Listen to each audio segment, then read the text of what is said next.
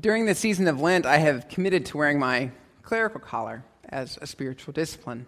You might be wondering how this polyester blend can be a spiritual discipline. I'm going to tell you. First, it's an inconvenience. It takes effort to wear this collar every day. The shirt is ill-fitting. And when I say it's ill-fitting, I mean it's the size of 4 of me. Even having it tailored, I still have to wear a sweater over top of it, like a girdle, to keep it... I'm serious.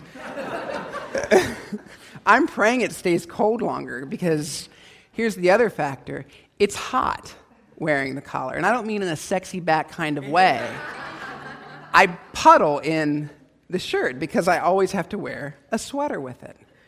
It is very inconvenient. And that's why I wear it. Because I need to be reminded that working on behalf of God is not always convenient. I need to be reminded that it's not about my comfort, which is important to remember during this season of Lent. It's not always about us. Second, my collar reminds me of my call and my vow to serve God. And from time to time, in the busyness of life and the busyness of Stone Village, I forget. I get so caught up in doing instead of being. And then finally, most importantly, with the collar on, my identity is spoken without words. I cannot hide who I am. I bear witness to what I believe and whom I believe in. I am a Christian. My truth is in plain sight in the light of day. So I can no longer hide behind my Banana Republic. That's tough sometimes. You could say that I'm out of the closet as a Christian when I wear my collar. I wonder how many of you, as a Christian, are out of the closet. I'm not talking about standing on a street corner and passing out scripture tracts, or walking up to a stranger and saying, "Do you know Jesus Christ? I can introduce you to Jesus Christ." No, I'm not talking about that. I'm asking you, in the light of day, how do you publicly acknowledge your trust and your faith in Christ? When you leave here this day, will anyone know that you're a Christian? Not all of you can wear a clerical collar. So will people know that you're a Christian? Or are you a bit like the Pharisee Nicodemus, who is not yet ready to come out and declare his faith publicly in the light of day? Nicodemus is a very good representative of us, 21st century church members, in that he likes Jesus. He likes him a lot. And he believes in Jesus. He wants to know more and more and more about Jesus. And yet his faith remains veiled in darkness. It's a secret he compartmentalizes from the rest of his life. Since faith in Jesus, then and now, let's be honest, is not trendy. Just look at this collar. And it's so much simpler to keep one's faith, one's life of faith, in its own sphere. I think it's safe to assume Nicodemus fears the fallout of declaring his faith. Since his status as a Jewish leader, and certainly his relationships with personal and professional, will take a hit. We humans, regardless of the historic era, we desperately want to fit in. And we desperately want to be like everybody else. It's so much easier to be like everybody else. And so we deny and even hide our truth. even at the expense of our own lives. We hide and we deny our truth. We compartmentalize our lives. Do you know anyone like this? Are you like this?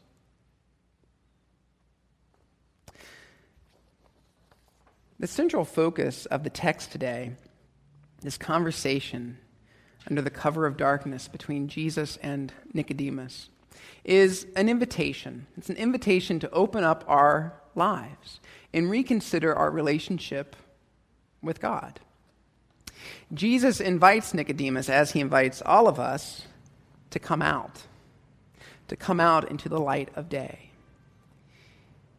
to become mature believers, full participants in abundant life. Jesus knows that neither Nicodemus or we here today can do this on our own.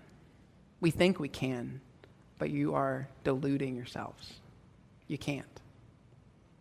And so Jesus points to God, and he offers a metaphor, shocker, about new life, new birth, stating no one can see the kingdom of heaven without being born from above. Now, Nicodemus, being an educated man, accurately objects in that a person cannot be physically reborn. Not going to happen there, Jesus. Yet Jesus is not speaking of physical rebirth. He's speaking of a spiritual rebirth, of God laboring on behalf of us to bring us into new life. More importantly, Jesus is inviting Nicodemus and every one of you here to consider allowing God to work in your life. This new life, this spiritual rebirth that Jesus speaks to, like natural childbirth, it will be painful. And it will be painful because we're going to have to let go and break free of unbelief into belief. We're going to have to transition out of darkness into light. And let's be honest, we all like darkness. It hides all of our frailties. It hides all the lies we tell to ourselves. It hides all the lies we tell to other people. But in the light, our truth is spoken. In the light, we can't hide who we are. And that's painful and scary. It will require letting go of the past and stepping into the present. Like physical birth, it may actually take longer than we have planned for. Or it may come upon us quicker than we were ready for. The point, though, is we are not alone in the process. In this exchange, Jesus reminds Nicodemus and us of a very deep truth about God and about humanity that I think we forget from time to time. God is our parent. God created us.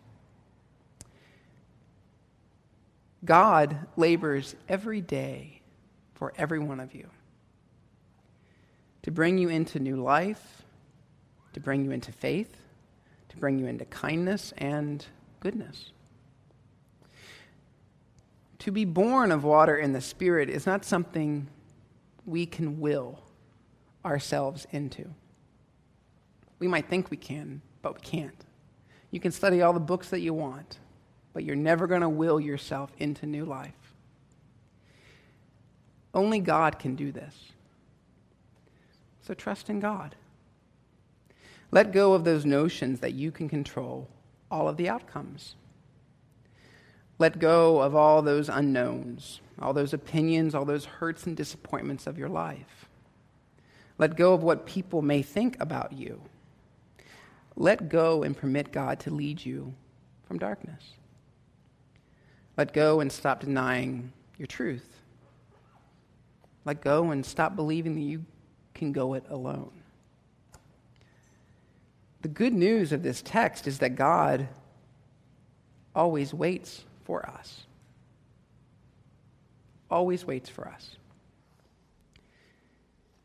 If we're willing to step into the light. Nicodemus returns to the darkness. He can't handle the light.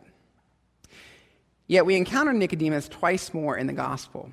First, at Jesus' trial, he encourages his colleagues, the other Pharisees, to listen, to investigate this man Jesus before they pass judgment upon him. They don't listen. We know what happens to Jesus. And then at the tomb, Nicodemus is there with myrrh and aloe to anoint the body. You have this sense that Nicodemus is regretful. That in these moments, this defense of Jesus and the offering of these spices, it's too little, too late. He chose to remain in the darkness. He chose to deny new life. There's a little bit of Nicodemus in all of us. We become accustomed to the darkness. We like the darkness. We have so many questions, so many concerns, so many fears. We struggle between the sphere of our faith in Christ and the sphere of living in this world, allowing the world to tell us who we are and how we matter. We believe we can pull off this duality. And maybe you can, and kudos to you if you can. My hat's off to you. Yet remember this, all of life thrives in life. Any living thing that remains in darkness too long will eventually wither and it will die. Any living thing. And this is certainly true of your faith. It will die if it remains in darkness. We can only go so long with keeping God at a distance. And who among us couldn't benefit from growing in faith? Anyone? I'll give you my collar if you hold up your hand. Who among us could not benefit from a more meaningful relationship with God? Who among us could not benefit from living in light? We need light. We were born in light, and we are meant to live in light. And God is always ready and eager to provide it, to labor on our behalf, to labor beside us, because it's a mutual relationship. Of course, rebirth, spiritual rebirth, will be painful. And it will be inconvenient. And it probably will not be very trendy. But it will be real. And that's all we can hope for in life, is to be real, to be named and claimed and loved as we are, living in the light. Amen.